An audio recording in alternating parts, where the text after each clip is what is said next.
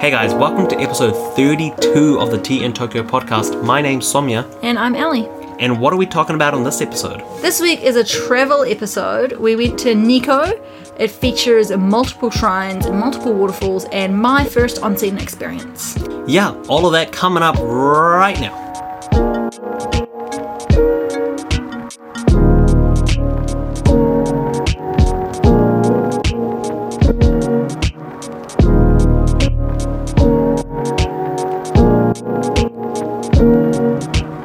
Alright, so this is a travel episode because we, over the last 2 days, we went to Nikko. You might have heard of Nikko, you might not have. It's pretty famous for its temples. If you ask people that live in Tokyo of like nearby places to visit, on the top of their lists, Nikko is, is up there. Yeah, when I mentioned at work that I was going to Nikko, everyone was like, yeah, you're not a foreigner living in Japan until you've been to Nikko. Yeah, exactly. It's only 2 hours away. And it is in Tochigi Prefecture, which is a new prefecture. We've never been to Tochigi before. So we've officially been to 7 prefectures. And isn't it almost all of the prefectures in Kanto as well, which is cool? Yeah, we only have one more prefecture to go to. But the one that we have left, which I can't remember the name Ibaraki. now. Ibaraki, yeah. There isn't a whole lot to do there. I looked it up, and there's like a website that has a list of like what to do in each prefecture. Ibaraki has 2 things. One of them is like a tall like sculpture, and the other one's a waterfall. Oh no, Ibaraki is also kind of famous because it has really beautiful, I think it's like flower gardens in the spring. Like they're like really brightly Oh, the colored. lavender ones. Yeah. Oh, okay, yeah, I think true. that's Ibaraki. Actually, I don't think it is. No, wait, lavender's wrong. It's not the lavender ones. There's another flower garden in Ibaraki. Oh, okay. All right, sweet. Well, yeah. We'll do that eventually. But this time we went to Nikko. Once again, I have my interesting facts, which we can give you throughout the episode. Mm-hmm. But if you want to go to Nikko, you have to start off at Asakusa Station. Well, it's Asakusa or Ikebukuro, I think. But Asakusa was more convenient for us. Yeah, Asakusa is closer anyway, so I think it'd probably be better to go to Asakusa.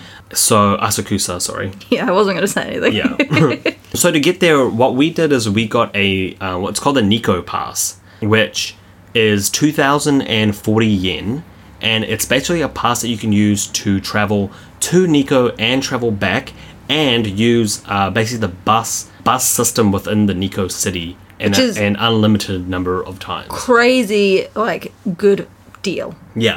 You definitely save a lot of money. Like, to get to Nikko without the pass is about the same price. Yeah. So at the very least, you're saving your whole trip back, kind of thing. Now, we paid a little bit extra because we wanted to go on the express train.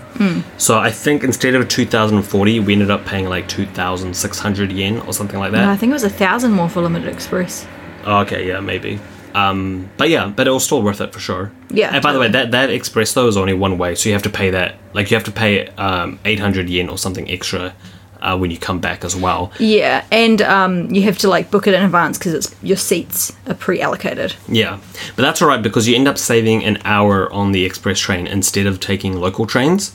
You end up saving quite a bit of time, and as an added benefit, you can eat on express trains, whereas you can't eat on local trains. Yeah, like the express train like has toilets, you can eat on it. It's got like, I think there was like, they mentioned a food cart at one point, right? Like there's a vending machine.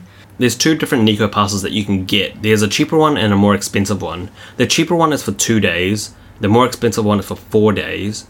But also, the more expensive one, like the area that you can get free bus rides is like extended. So it like encompasses a larger area. Yeah, it encompasses a larger area. Now we didn't go for that one, but in retrospect we probably should have because we ended up buying like a second pass once we were in Nikko to cover those other areas anyway. So honestly, if you're planning on going to Nikko, it'd probably be better to get the more expensive one, which is like 4,000 yen or something. Yeah, we just looked at it in terms of, we're going for 2 days, we'll get the 2-day one. We didn't consider the fact that it includes a large area. Yeah. So we only spent 1 night in Nikko, which is probably actually like the perfect amount of time. Yeah. You don't really need to spend more than 2 days. As long as you have 2 full days in Nikko, that's all you need. Yeah. So the very first day we went to, I'd say it's like the number 1 attraction in Nikko, Toshogu Shrine. So Toshogu Shrine is famous because it's a mausoleum for a shogun back in the 1600s. named, okay, let me see what his name is. Tokugawa Ieyasu, sorry, yeah. Tokugawa Ieyasu. So he was the first shogun of the Tokugawa shogunate, which ruled from 1600 to 1868. So he's buried at the shrine. Now, it's not just one shrine. Like, this area, in my research, I couldn't figure out what this area was called. Yeah, and all of the, like, whenever you look it up, they generally, like, group together. So there's 3 main buildings, and then within that there's, like, a bajillion other buildings at the shrine. And they tend to all be called the Toshogu Shrine, but they're not. Like, but that's, if you look up Toshogu Shrine, it's generally going to be talking about all of them, right? I don't know, like, if you look it up, it does have the different shrines, but they're all in the same kind of area, and that area in general, I guess, usually people will talk about it just being the that's what I mean. Toshogu Shrine area. But even, like, for example, the Toshogu Shrine, even that is a number of different buildings. It's like 20 different buildings or something. It was built all the way back in 1617, and yeah, man, it's pretty awesome. Like, it's like, really grand. It's huge. Like, the area is massive. So, well, actually, let's just talk about, like, the first thing you see when you go there, into the specific shrine anyway, is a 5-story pagoda. Okay, so it's a pretty big pagoda, and then you walk up the stairs into, like, the proper shrine area. Now, you have to pay. I can't remember how much it was. Maybe like 700 yen? Yeah, it was like 700 yen or something. So you go up, and what I really liked about this place was the amount of detail. Like, the carvings are so, like, in-depth. Yeah. One thing we noticed, like, first, like, straight away was the carvings of, like, elephants that they have there, or, like, elephant paintings. And I think we were saying that it kind of looks like it was drawn by someone who hasn't seen elephants before. Yeah. And then it turns out that's totally right. So it's actually called the Sozo Nozo elephants. Sonozozo. Try to say that 50 times. I couldn't even say it twice. So that literally stands for imagined elephants. Yeah, there was like a plaque thing in front of one of them explaining that, like, the imperial artist was, like, drawing them based off of, like, descriptions and based off of other pictures that people had given him. It kind of makes sense, right? Like, I'm pretty sure elephants aren't native to Japan. So, you know, he was just going based on what other people had seen when they explored other countries and stuff. Yeah. They also had, like, you know, just a bunch of other things. Like, for example, they had, like, all these statues. They had statues of lions. They had statues of, which I now know are called Neo. They kind of look like demon people, like red demon people. Oh, yeah. That are meant to be, like, protectors of Buddha. Oh, and they had one whole building that was just dedicated to the see no evil, hear no evil, speak no evil monkey, where it was just covered in statues of that, and you could also buy a bunch of charms to do with it.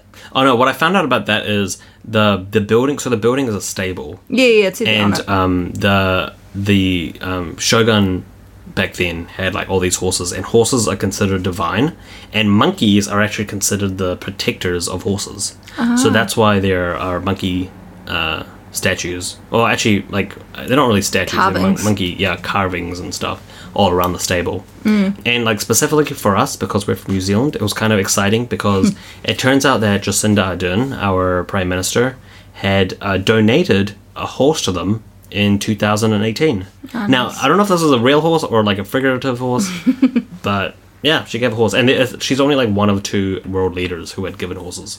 Now you walk through this. What do you call those things? Torii Gate. Yeah, the Torii Gate. Yeah, there's this one particular Torii Gate there, which is, like, they call it the most decorated Torii Gate in Japan. Wait, yeah, it is pretty decorated. Like the one straight after the stables. Oh no, that's not a Torii Gate. That's not a Torii Gate. Oh, what are the Torii Gate is like those red ones. Oh, I think that one's so just like Torii Gate. That one's just a gate, right? Yeah, I guess it's just a gate. This is just a normal. I don't gate. know if it has a special name. It's like name. golden, and it's like it had like a golden roof, and then it said something. One of the information panels, I'm sure it said something about how it has like 1,000 carvings on it. Yeah, like it's so ridiculous, like over the top. See, for this podcast, I spent the last like hour researching, but Ellie doesn't have to do any research because she's the only one that actually reads stuff. I love reading the stuff at these places. I love hearing about it. Interesting fact about that gate: one of the columns is upside down, and apparently they did that because if you finish a piece of work, it's considered bad luck. So the artist or whatever did it upside down so that he could say this way it will never have misfortune.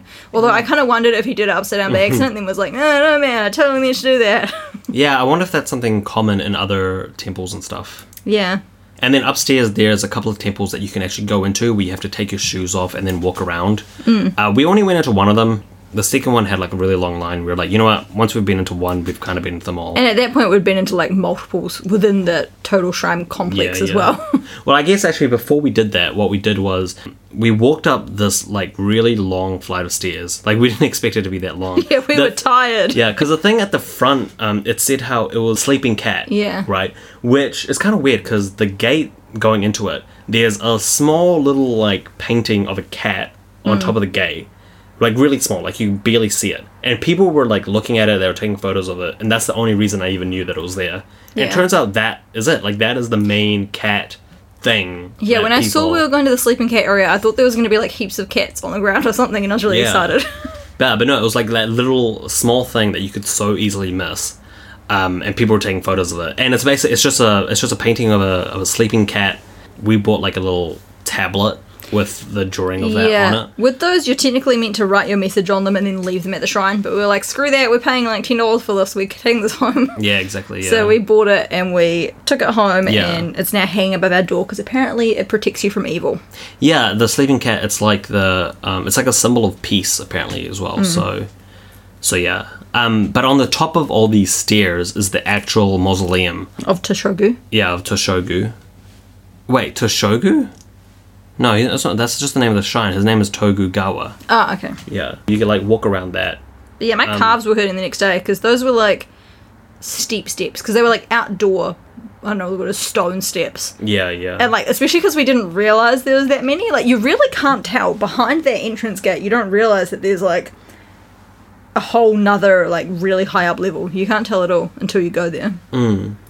So then when we walked back downstairs, we went to this place called the Honjido Hall, which is, it's part of the Toshogu Shrine. And this is like what we were talking about, where we had to take our shoes off and then walk in.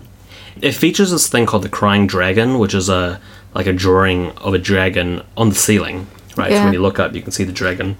And apparently it's called the Crying Dragon because if you go into the middle of the room and you clap two pieces of wood together, the room is designed in such a way that kind of makes like a crying kind of noise. Wow. And it says that they do that for guests sometimes, but they did not do that for us. So, well, there was a lot of people there. They probably did it earlier or something because there were some maybe. tours that you could join, but they were speaking Japanese, so we just did our own thing. Yeah, true. So, yeah, maybe they do it like every like 30 minutes or something, and we like missed it. Yeah, but like there is a good point though in that when you go to the shrines, always look at the ceiling because I swear everyone we've been to has some cool like super artistic drawing on the ceiling. Yeah. Normally of a dragon. What I loved about the shrine was just the articulate details. Articulate? Oh, is that Articulate is like. Oh, when you you're speak right. well. Yeah, it's the like what word am I trying to think of here? Like not no like idea. specific, like intricate yeah. details. Yeah.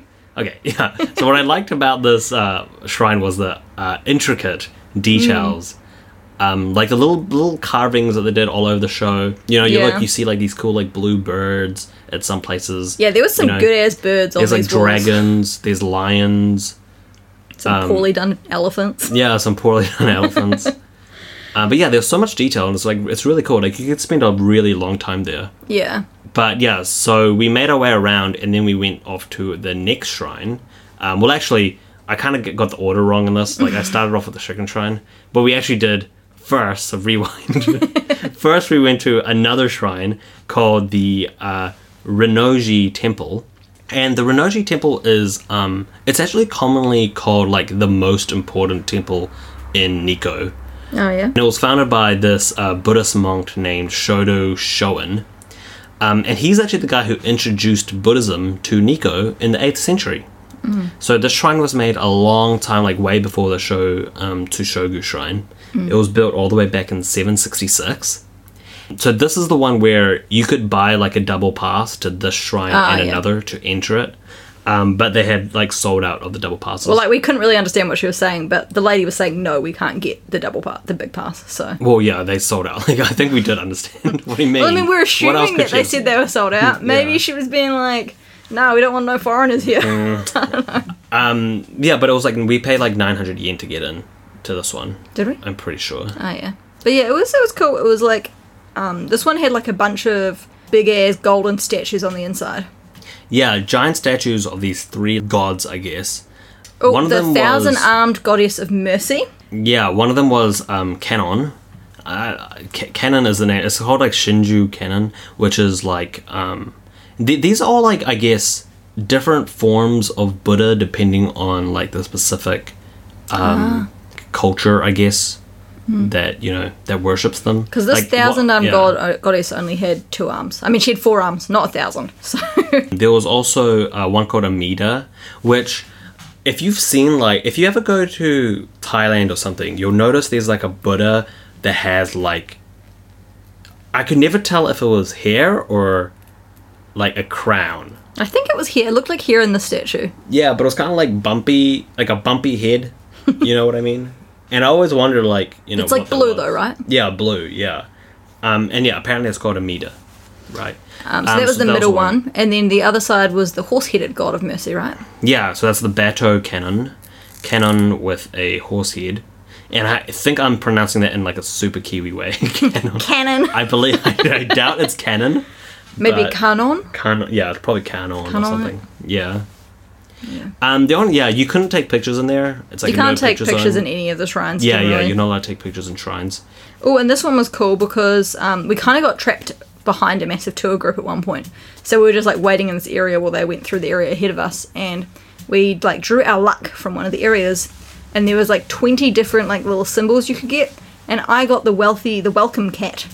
So I got a little cat thing, and apparently it will bring me prosperity if I keep it in my wallet. So I put it in my wallet. Yeah, and it was like it's one of those cases where you get a fortune and it like applies to you perfectly. Yeah, it was kind of creepy how well this one applied to me. It was like everything was kind of relevant for decisions we were making. So one of the things was we've been wanting to go back to New Zealand for my friend's wedding, but like the situation just conspired against us, right? Like, it's the middle of a pandemic, travel is not really realistic right now, and the advice on this one was like something like travel won't work for you, don't do it now, or something. And then it was like to do with money, it was like money is basically saying like money is tight, be careful. I don't know, it was kind of like, I'm not being exactly what it said, but like literally all the different points it had were kind of like eerily like very relevant for me. Yeah, it really was. Which I know is like, it's like, what is it called, the Bauman effect or something? Yeah. When a statement could apply to anyone. But in this case, it was like very applicable to me. I would highly recommend people go to these temples though. Like, we were kind of wondering if we should spend the money to go into them, because you can like walk around them for free. Yeah. Right? Well, I feel like if you go all the way to Nikko to go to a temple, like, what is $13 extra? Yeah, exactly. Yeah, of course. Yeah. Like, and the statues in this temple were so massive. Yeah. And there was a bunch of other small statues as well. There was those 3 huge gold ones of all the Buddhas. Yeah. And then like other little ones. The other interesting thing about that shrine area in particular, I don't know if you were going to mention this, is that this whole temple complex used to be one shrine, like one temple. Like, it was like multiple buildings, but it was all considered one temple, and it was this really unique blend of Shintoism and Buddhism that was like specific to this temple. It was, can't remember what it was called, it started with S. And then in like the 1800s, the government was like, no, we need you to decide which one you are, and so it's split up into 3 separate temples to like abide by the government's mandate, which is so random. Like, it's weird to think that the government literally ordered a religion to like disperse. Yeah, I forgot what the period is called, but it starts with M. But it starts from 1868. Would it be Meiji? Because it's a Meiji temple? Yeah, maybe. But starting from 1868 up till 1920, I think, whoever was in charge at that point made it so everything had to be separated. Which is weird. It's weird that the government can control what happens in a religion. Yeah, based on what I read, apparently the reason was just before that, right?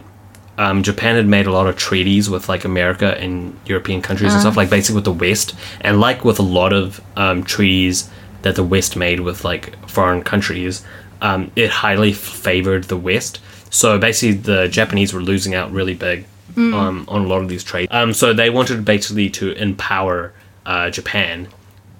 So a lot of like the super like nationalist culture of Japan that you see even now comes from this period. Oh, wow. And like, for example, nationalism was taught in schools every morning to like the kids. And yeah, part of that was, I think, to, you know, control exactly what kind of, like, Which is to kind control people in that way where they could only have, like, one religion. Which is sad because I'm not very big on religion myself in the first place, but I also feel like it's kind of unfair that they could just be like, nah, we don't like that your religion has created a beautiful, perfect blend of two other religions. Yeah. You know, you've got to separate and become separate, especially when it's like, this temple has been around for like 1,000 years at this point. Yeah, Like- well, like with everything, it all starts with white people, unfortunately. You know, Hey, they're we can't perfectly help happy, it. and then the Europeans had to come along and ruin everything. Oh yeah, so right next to this, a part of this temple is a wee little photogenic small pond, which is really nice to take photos in, especially in autumn. Yeah. You have like the water down below with like the fish The and koi. tiny little waterfall. Man, in there the was background. one ginormous koi fish in that pond, though. Yeah, it there was like was. 3. I tried to take a video of it, and for some reason, like with the light hitting it, it literally looked like I'd photoshopped the fish in. Yeah. But it was like a real fish, and it was about 3 times the size of the others. Yeah. I was anxious for the little ones. I was like, this guy is about to eat the other fish. And there was like another temple behind the one that we went to where I think they put on like shows every now and then. It was like, I don't think you had to pay to get into it either. And it's not one where there's a whole lot to kind of see. You don't like walk around like you did in that temple. Instead, yeah, there's just a bunch of statues at the front, and I think you kind of just go in there to pray. Yeah, there was a whole lot of like seating areas, so I suspect it was like. So this area is, like we said, it's, you know, got 3 main temples. So that's 2 of them. The third one is Futarasan Shrine. Futarasan Shrine. Which was also made by our good friend Shado Shonin.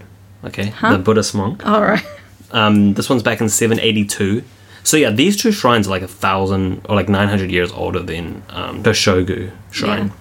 And this one is dedicated to the 3 sacred mountains of Nikko. So Mount Nantai, Mount Yoho, and Mount Taro. One thing I've noticed about Japan is they love doing things in 3s. Like if you look it up, they always have like the 3 mountains of Nikko, the 3 mountains that you have to visit in Japan, the 3 like best waterfalls, the 3 important shrines. Is there a cultural reason? Was there like, is like 3 good luck or something? Because I know 4 is bad luck. I think so. Like 3 must be a good luck thing, eh? But the other thing is that I find interesting about that is that this was like a Buddhist temple, and yet it was dedicated to the mountains. And like the thing with Shintoism is it's like the whole belief system is that like aspects of nature, when like old enough or big enough or like revered enough, develop spirits and they become gods or deities. So like I feel like this must have been the beginning of that blending of those religions. Yeah, probably. And it's kind of sad though that it was originally 2 Buddhist temples and 1 Shinto, and then when they were forced to split, it became 2 Shinto and 1 Buddhist. How did Yeah. they decide on that? I don't know. So in this one, in Futarasan Shrine, these ones, like, I barely even, like, remember these. We were kind of just on the outside for these ones. I can't remember, They I weren't honestly- that special, really.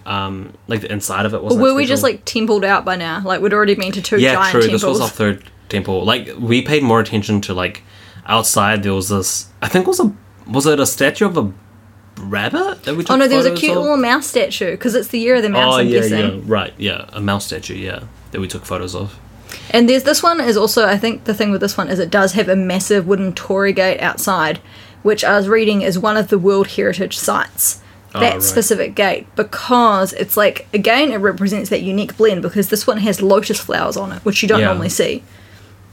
So that's why that one is like a World Heritage site. Right. So the other like super famous part of Nikko is this bridge. It's called the Shinko Bridge.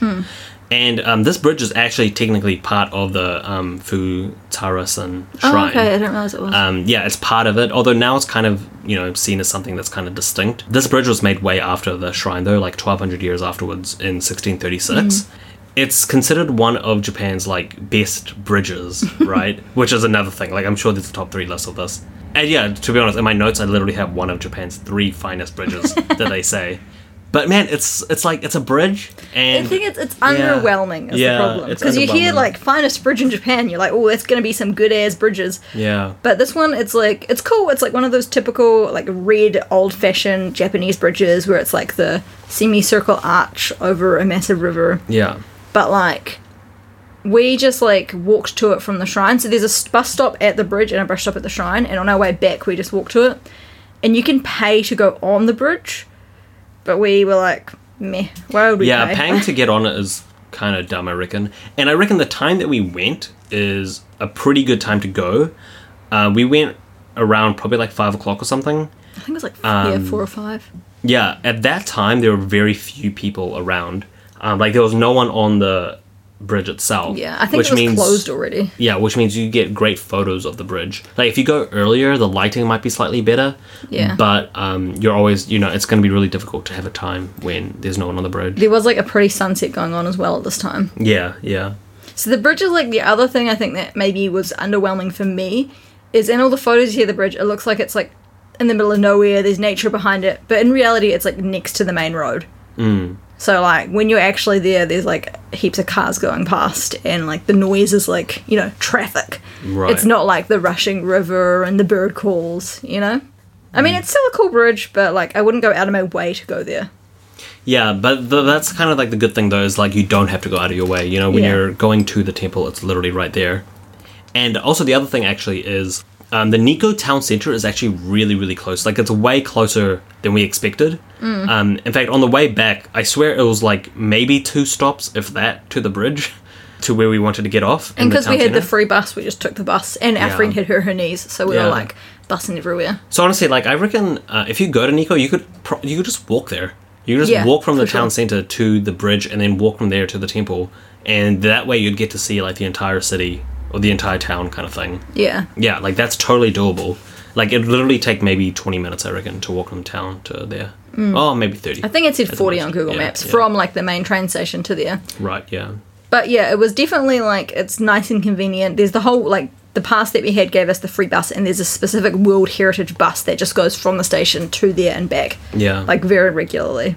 Now, one thing about Nikko Town, though, that we felt was kind of underwhelming was the food options. Man, first of all, things, like, have the weirdest hours there. Yeah, it's very, like, inconvenient. Yeah, that night, after the bridge, like, we wanted to get food, and there were very few places still open. It was not that late either. It was, like, 7 p.m. Yeah. And then the next morning, we wanted to have breakfast. We wanted to have breakfast at, like, a reasonable time, like, at 10. It was 10, yeah. And places weren't open. Like, places opened at 11 for breakfast. Yeah, like, it seems the hours are, like, 11 to 5 for most restaurants and cafes there. Yeah, I have a feeling that maybe it's because of coronavirus where they're not getting any tourists and maybe their opening hours are really weird. Because I was looking on Google Maps, unless they've like updated the hours on Google Maps for coronavirus, but like on Google Maps it said that the hours were like normally 10:30 or 11 till about 5. So honestly, like if you're looking for food, go into the first place you find because it's so hard to find another place that's open. Yeah. I mean, we managed to find places that were really good. Yeah, we went to like a really good ramen place the first night. Yeah, that's true. And then for breakfast, we ended up just going to like one of those standard chain places. Like it was like Denny's. What was it called? Like Gustav's or something? I can't remember what it's called, but it's basically Denny's. It's Japanese Denny's is what it is. Yeah. Which is really nice because they had free like refills for drinks. You can get like hot chocolate, you can get Coke, you can get orange juice, you can get coffee, you can get whatever, and you can just keep refilling. Yeah. So like that was fine. And but yeah, I'd definitely be wary about which restaurant you plan on going to. Like even so the like hostel we were staying at had on the ground level it had like a restaurant / cafe and their hours were 11 till 2. Yeah. It's like what the hell? Although to be fair, we think that the hostel we were staying at is owned by one lady and she lives at the hostel. Yeah, I'm pretty sure the hostel, the second floor is like that is her house. She's turned the front room into a restaurant. She lives next to the kitchen because at one point I saw her coming out and I'm pretty sure it was her bedroom. And then upstairs there's the room we were staying in is like the only, like we were pretty sure those were the only 4 beds in the hostel. Yeah, yeah. It was still pretty cute. It was like nice. Oh yeah, it was really nice. We paid 8,000 yen total. Yeah, between us, place, right? Between 4 people. It was just like a capsule hotel basically, it felt like. Like the rooms were like little capsules. Yeah, it was really nice. So that was the first day. The first day was like our shrine day, right? Yes. And then the second day, so the other thing that Nikko is known for is, I guess, like the waterfalls there. You know, there's like 2 or 3 waterfalls and that are lake. really friendly, really well known. What? They were pretty friendly waterfalls. They were, yeah. The first thing we did was we went to the information center. If you're like in a new Japanese town, I highly recommend going to the information center because they can like get you some really good deals. Yeah. And they can give you like some really good hints on places to visit.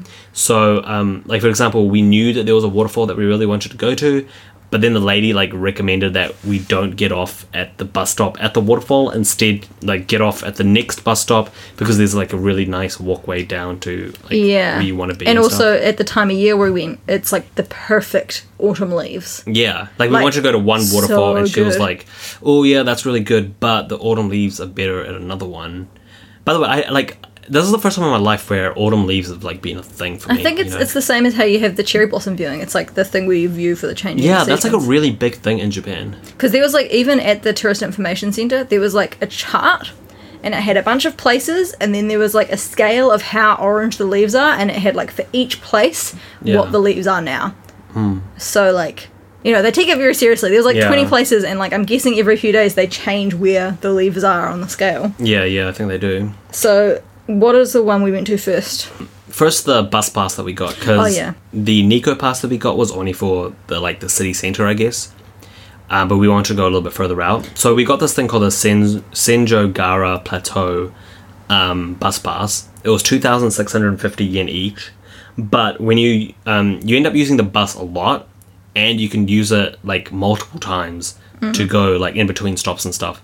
So it's well worth it. So I'm really glad we got that. And the first falls we went to was called Kegon Falls. This is like the tallest falls that they have there. It's 97 meters high, and there's two different places that you can see it from. First, you see it from above in like this observation platform, and then weirdly, there's an elevator like in the mountain, Which goes through the bedrock, which is kind of cool. Yeah, and it takes like a minute.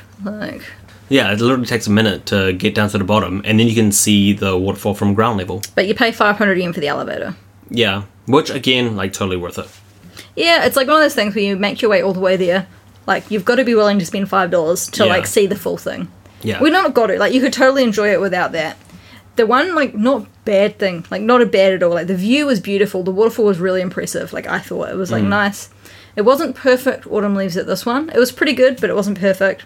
But at the same time, there was this school trip going on. So as we were walking towards the, like, line, the, like, queue to get our, like, elevator tickets, we saw this, like, 100 school kids arriving, and we were like, oh, crap. So we, like, bolted to get into the front of that line. Yeah, man, so many school kids go to Nikko, it turns out. I'm guessing they normally do, like, maybe international or further away flights, but because of COVID, they've, like, done domestic. But there was a lot of school kids. Actually, yeah, like, sidebar, one thing I've noticed about, like, when I'm talking to my students is Japanese people have really extravagant school camps. Like, you know, my school camps were literally going 2 hours away from town. Like, one year we went to my teacher's farm. Meanwhile, these guys, they go to, like, my students have been to, you know, they'll go to, like, to Osaka, Kyoto, they'll go to Okinawa. Some of them have gone to, like, New Zealand and Australia. Yeah. Although, and it's really common to do that. work in a pretty affluent area. So maybe the schools that they're going to afford that better. But still, maybe. It seems like semi-common. Yeah, for sure. So Kegon Falls I was really impressed by it. The water comes straight from Lake Zukenzi. It was nice. It was very cold at this time of year. The other thing is, this area, Nikko, is known... Chuzenji, sorry. Yeah, I was confused. I was like, is this a different lake? Yeah, Lake Chuzenji, which is the big lake there. That's where the waterfall comes from. So, the other thing with Nikko that we wanted to do is the area is known for its food. Like, the local food is yobu, which is basically like tofu skin. So we kept on saying we wanted to try it, but we kept on, like, forgetting. And when we were at Kegon Falls, one of the, like, stands was selling, like, it was basically, like, a potato croquet. Croquet or croquette? Which is croquet, I think. Okay. I think of, like, croquette is the sport. Oh, it's the croquette sport. Oh, okay. I think so, yeah. Anyways, basically a hash brown. And on the inside, instead of having, like, cheese or something like they normally do, it had yobu, the tofu skin. And so we bought some of them, and it was good, you know. It was so cold there that day that totally, like, warmed us up. Plus, we were also then able to say that we've had the local, like, dish they recommend. That's another thing about Japan, where every area, there's, like, a dish that's specific to this area. Like, when you go here, you have to try the soba. When you go here, you have to try... It's like, I wonder why it is that we don't really have that in New Zealand. Well, was it you or one of our friends was saying this was, like, done intentionally by the tourism... like, department in Japan. Yeah, that's true. It might this was been, like it was like a purposeful thing where, like, each area was, like, told to come up with their local dish. Yeah. And so it's kind of cool because it's like another thing when you go somewhere new, you can do easily enough, like, just find somewhere that sells that food. Yeah, true, for sure. So yeah, we got some yummy warm food. And then we headed off to the next waterfall. Like, we were wondering if, like, would be all waterfalled out. Is 2 waterfalls too many? Like, it's a waterfall. But no, it's like, it's well worth it, because it's nature, and nature is always good. So we went to the second one called Ryuzu Falls. Ryuzu Waterfall. And this is the one where we were told to get off at, like, the next stop. Yeah. And yeah, the reason for that is because there's a really nice track that goes down to the waterfall, so you can kind of follow the river as it goes downstream. And also right next to the stop you get off at, there's a really good view where it's like the mountains are like meeting in like, like a perfect V, and you can see like peeking out between them like the view from the lake, and then the river is going right down the center. Yeah. So it's like the beautiful like so many different like autumn leaf colors, like red and orange and yellow and a little bit of green. And then like literally the view in my mind, I was like, this looks like a postcard for autumn. Yeah. Like it honestly looked like a painting. Yeah. And it made me think, like, how come that's not I feel like that's not a thing in New Zealand, like, where people really care that much about the leaves. Maybe we have more evergreen, so it's not as, like, orange looking. Yeah, maybe. Because the colours here were very vibrant. Like, True, actually, we have so many Christmas trees and where Mooney, I feel like they don't really change, so... Mooney actually messaged me after seeing my Instagram story, like, one of our friends in New Zealand, being like, I love Asian autumn. Right. Because, like, he's been to, like, he's from Korea, right? Yeah.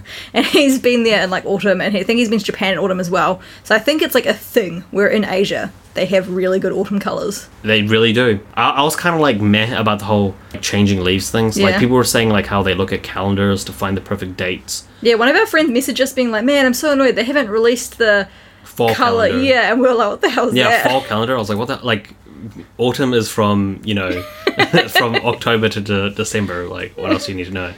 Actually, wait, that's not right at all. It's from September to November. But regardless, we were like, why would they release that? And it turns out they, like, officially release when they expect the leaves to be the perfect colour in each area.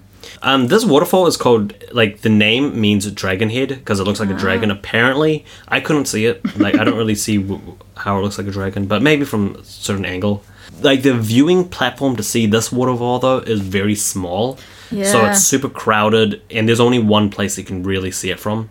So, yeah, like, Cairngorm Falls, definitely a cooler waterfall, because this one also isn't that big. Like, it's probably a 5-meter drop. It's just like a river that has a slight decline. Yeah, honestly, it really is, yeah. But, like, the area, in terms of the autumn leaves and that earlier view we talked about, was worthwhile. Like, I would have happily skipped this fall and just seen that view and gone back. But it was a nice wee walk through the, like, down towards the little, like, town area where there's the waterfall. And, like, we didn't do it, but that walk, you can also take it up. You can go further up to the mountains and stuff, and there's quite a nice hike, apparently, that goes around the lake, and you can visit the different mountains. Oh, yeah. So if I ever, like, go back there, I'd be really keen to do that. Now, after this, I was kind of ready to go home at this point, because I was pretty tired. Yeah, I was pretty done. Yeah, but we really did want to go to an onsen.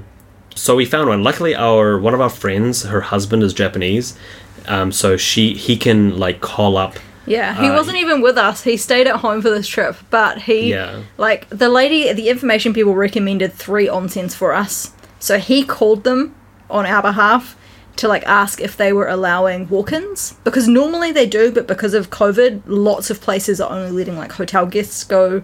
Yeah, because a lot of these onsens are at hotels, so they don't let outside people in.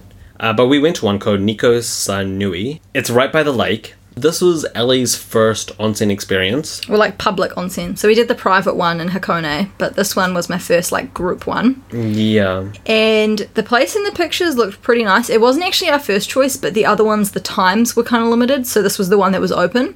I was kind of like, we get nervous about getting naked in front of people, but then, like, as soon as we started to, like, get changed. So we were going to stagger it, because one of my other friends was not wanting to go with people she knows. Like, she said in the past that she's not comfortable with it, and we did not push her to go at all. We were like, we do not have to go to one. But she decided that if we staggered when we go into the pool, she doesn't mind too much.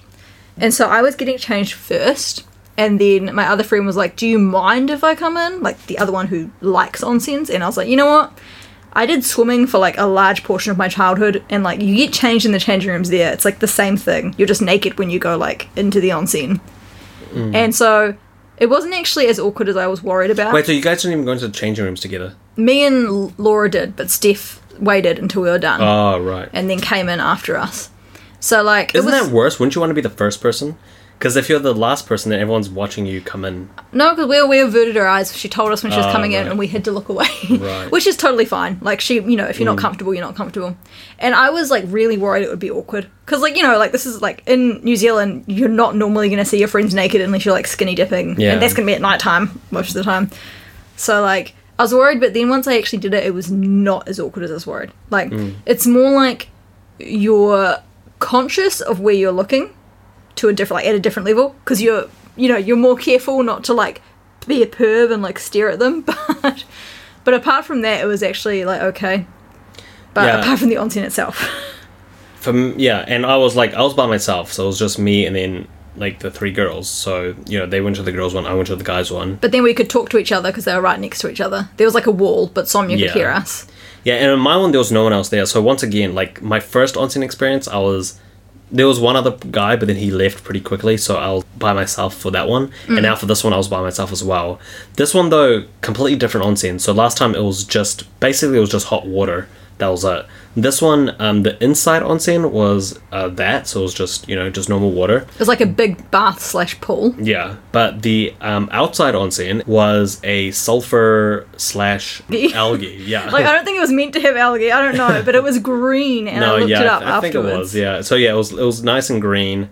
When I saw it, I was a little bit thrown back by the greenness of it. And also, like, around the edges, I guess, like, you're not meant to clean it, right? Nah, you are. This was not a very clean one. Both Steph and Laura were saying that this is, like, probably the worst onsen they've been to in terms of cleanliness. So, like... I don't know, because you knew it hadn't been cleaned in ages or ever because the sulfur had built up on the, like, around the taps. Was your tap running? Well, it was under the water, so you couldn't see. Oh, see, our thing had a tap out of the water, and it was not going. And so, like... And around the area, so normally there's like a little waterfall of water coming down, apparently, like Laura was saying, and that keeps the water like flowing to keep it fresh. This one, the area on the ground around it and like that second part of the balcony was like kind of gross. Oh, really? Yeah, I didn't have that problem. My own, I think, was going because it looked fine. One thing was like in the water, like it kind of looks like dead skin scales, which was like kind of off-putting, but it was it might have been pieces of algae floating around, or I think it might have been flakes of the sulfur off the walls and stuff. They were kind of floating around, but it literally just looked like dead skin. Yeah, it was not very like appetizing. Appetizing's the wrong word, but like... The outdoor one was a lot hotter as well. Yeah. It was probably like, I'm guessing like 40 degrees. No, more than that. Because like... Remember how hot 40 was when we were at... Yeah, I'm guessing it was like the higher temperature one from the Hanmer Springs. I'm guessing it was like 43 or 44. Maybe. But the problem is I went in with my silver bangle on, and literally the second I put my arm in the water, it turned like coppery black. Yeah, that's pretty crazy how fast that chemical reaction happens. But anyone wants a handy tip is when I got home, I like wiped it down using toothpaste. It like immediately cleaned the like sulfur off of it. Yeah. Which is how you know that it had actual sulfur in the water. Yeah. Is the fact that it went black. But yeah, it was like crazy how quickly it went back. Because in like the New Zealand Hanmer Springs, they have like warnings. They tell you not to wear your silver jewelry, and I just forgot. I just didn't take it off when I got in because I always wear this bangle. And yeah, it was kind of like ridiculous how quickly it changed color. Man, now that I've had 2 onsen experiences, but they've both been alone. I feel like I'm not gonna know what to do when there's other people because for me, like, I loved it. I was literally doing yoga. I hadn't like done proper stretches in about a week, so I was like, you know what, let's do it. So I was just like doing my yoga like in the water. It was like so good on your muscles, like the warmth and stuff. It was perfect. Meanwhile, like we were all sitting there, like avoiding looking at each other's boobs. Like. Yeah, I was like, man, I wonder what's happening in there. Yeah, and so we spent like maybe like 20 minutes in the outdoor one. It was about 20 to 30. Yeah, and then we like went into the indoor one.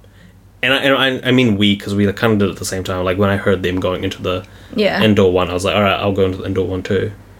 And so it was like 700 yen for the onsen. And no, it was 800. Was it 800? Yeah. Oh, yeah, 800. And apparently it's normally around 700. And it also included like a towel rental. And those towels looked tiny. They looked like face towels, but they actually like folded out. No, they kind of are big. face towels. When I had a look at the sheet of paper that they gave us, and it says face towel included. Oh, really? So yeah, so it is a face towel, but like we had to use that To as dry a your proper whole body, towel. yeah.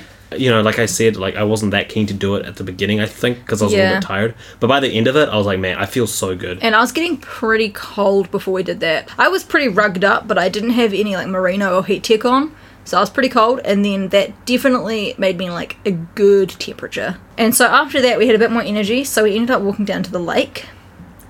Yeah, so this is that that lake that I was talking about. Lake Shuzenji. Chuzenji? Yeah, Lake Chuzenji. We might be saying the wrong name, but Yeah. A beautiful sight because it was at nighttime when the sun was going down. So it was a beautiful yeah, sunset. the sky was like pink. And yeah, we got some really nice The photos water there. was super calm, so like Yeah. the mountains were reflecting in the water, and then the sunset was I don't know, it was amazing. Yeah, it looked great. And yeah, that onsen was really like the perfect way to end that day. Yeah, even though the onsen itself was like not great, the fact that afterwards we felt like warmer and we were more relaxed was really nice. I mean, yeah, I don't really think that much of it because it's like, for me, like as long as it's hot water, like that's kind of nah, what you need. well, like I was talking with like I had two other people with me who've been to many onsens, and they both said that that was probably like the worst one they've been to. Not the actual experience. Like we all enjoyed like chatting, and we're Yeah. like even our friend who didn't want to go to onsens. I asked her afterwards. I was like, "Do you think now you'd go with friends again?" And she said she totally would. She said it would still be awkward for her, but like in itself, the fact that it was just the three of us and it was like all good, it wasn't that weird, kind of made her more comfortable with it. Yeah, I remember like my friend in New Zealand, he went to Korea with his friends and he said he was going to go to an onsen. And like everyone kind of thought that was weird, you know, it was like, oh my god, like you're going to be going to an onsen with your mates, like isn't that a bit weird? Like, you know, I wonder what it's going to be like. And then when he came back, he said, nah, it was all good. You know, you didn't even think about it. Because like, the thing is, everyone's polite about it. Everyone avoids staring at each other's privates. Yeah. Like, But like the thing is, like even if that did happen, like you kind of go, who gives a shit kind of well, thing? isn't no like, as in you're gonna see them. Like, Yeah. it's hard to avoid it, but no one's gonna be creepy and stare.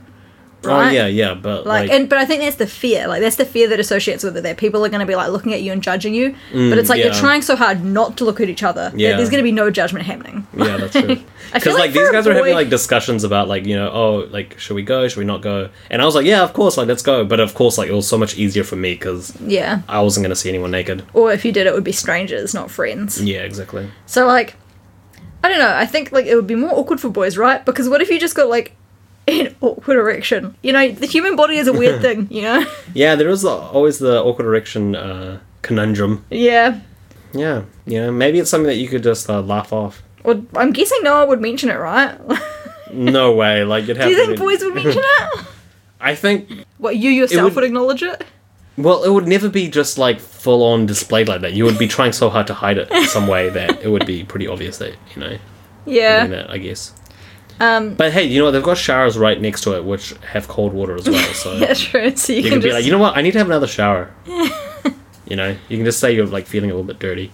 Or like the thing is, you do like I ended with a shower because like you're feeling like you feel so overheated. Oh, I didn't do that. I wanted to keep that warmth. Oh no! Plus for me, the like I was kind of grossed out. Like I wasn't very confident in the water quality, so I was like, you know what? I'm gonna make sure I shower. And also, I didn't want to smell like sulfur.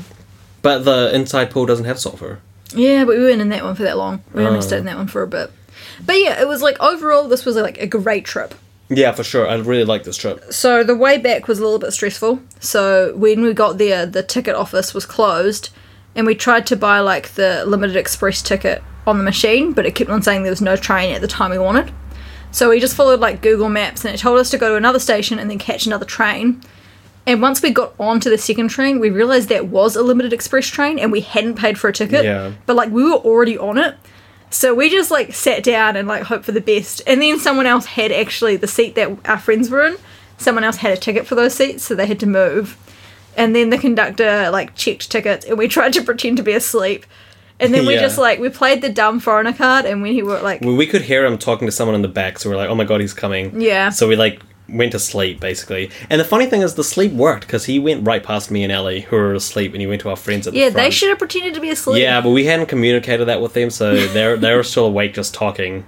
But then, once he started talking to them, we woke up. But we anyway. just played the dumb foreigner card because we realised after we got on it was Limited Express, Yeah. but we just pretended we hadn't. So we got out our Nico pass, and when he asked for tickets, we gave that to him. Yeah. So we were like, you know what? We want him to know that this wasn't on purpose, because it wasn't on purpose. Yeah, and also it's so much easier because we don't know Japanese very well. It's so much easier to play the dumb foreigner card than doing the whole, hey, you know what? We know that it's a Limited Express, and we tried to get the ticket, but we couldn't. Blah blah. Instead of going through all of that, it's so much easier to just be like, oh, what? Like just pointing at your ticket, like, yeah, train. And he spoke enough English that he Yeah. was like, this is Limited Express. Yeah. This does not include Limited Express. And he just charged us on the spot. I like the bullcrap because we know it's not we know it's a Limited Express, and we you have to knew pay that our extra. thing didn't count for the Limited Yeah, Express. so when he's like, oh, actually, this ticket, you have to pay extra. We're like, oh, really? we were like, oh my gosh, Oh I'm my so God. sorry. Yeah. Oh my God.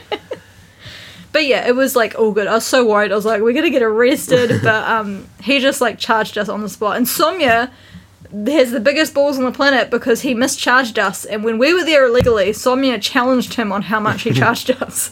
Yeah, we need that extra 140 yen or whatever it was. In the end, it was fine. But I was so stressed when I heard him coming, checking the tickets. I was like, Somya, checking the Yeah, our tickets. first illegal act in Japan. And it was a mistake. I mean, half a mistake in that we were already on the train. So Yeah. All right, well, that's pretty much it for this episode. So we went to Nikko. Awesome trip. We really liked it. By the way, was it our last podcast? Or maybe... I can't remember if it was our last one or if we were literally talking about it at the beginning of this one. But we were talking about how we're planning on going back to New Zealand. Well, that's officially not happening. So we're not going back to New Zealand. It was a big combination of pricing, and also I realised our visas require us to earn at least 250,000 yen a month, and with the current pandemic we're earning half of that. Yeah. So I realised that to get back into Japan on our visa right now, you have to send in an application and they check your visa. And I was like, well, I don't want them to check it and then realise we're not meeting the requirements anymore, because we might not be let back in. So I officially told my friend whose wedding we were going for that we're not going to be able to make it, and she was very understanding. Yeah. So the downside is we can't go to New Zealand. The upside is that we can now go to more places in Japan. Yeah, Somya's being all positive. I'm still pretty sad about this. Well, I'd kind of decided that I wasn't going to go back to New Zealand a couple of weeks ago, but I still wanted Ellie to go. Yeah, because my sister's having a baby, my friend's having a baby, my friend's getting married. Yeah. There were so many reasons to go back, but I think it's just not financially viable, and also what would happen if I didn't get let back into country. It would be, because we've had 2 of my work colleagues have received letters from the government saying they're not meeting the requirements. Yeah, so, we're really lucky we have a 3-year visa, so we don't want to fuck that up. Because, theirs was 1 year, so the government had to, look into it to renew it. So that made me be like, okay, well, I don't want them looking into mine to see if I can come back into the country. Yeah. But, so now we've got some more travel planned. We're probably going to go to Kyoto next month, right, for our anniversary. Kyoto is by far the number one destination in Japan. Oh, yeah. If you ask anyone, what's the number one thing to do in Japan, they will say Kyoto. Literally locals. every Yeah. single student will be like, oh, have you been to Kyoto yet? Yeah, and for every season as well. I remember in spring, I asked them what's the number one spring destination. They said Kyoto. Now that it's autumn, I was like, what's the number one autumn destination? They said Kyoto. Yeah. So we really want to go to Kyoto, and then also another place I really want to go to is Fuji-Q Highland. Oh, Somya's been talking about this non-stop. This is a theme park here, which is a super adrenaline junkie theme park. It's got a bunch of world records. So we're looking forward to go to that as well. And our friends who we just went on the trip with, I think they were messaging us being they realise that there's a bunch of good onsens in the area as well. Yeah, we're also So- onsen people now. Yeah, so I think they're keen to go to Fuji Q Highland and then go to a nice onsen, not Yeah. a bad one. All right, well, thank you for listening, guys. That's the end of the podcast. Hopefully, if you ever decide to go there, you Yeah, can use if you this were coming info. to Japan for 2 weeks, I'd totally recommend visiting Nikko in that time. Yeah, for sure, yeah. If you're here for 1 week, maybe not. 2 weeks, totally. If you're planning on spending a lot of time in Tokyo, Yeah. honestly, spend one of those days going to Nikko. Yeah, because you can do it in a day trip. Yeah. We did yeah, it over 2 days, but you could easily do it in a day trip. Yeah. All right, well, cool, yeah. thanks for listening, guys. See you later. Bye.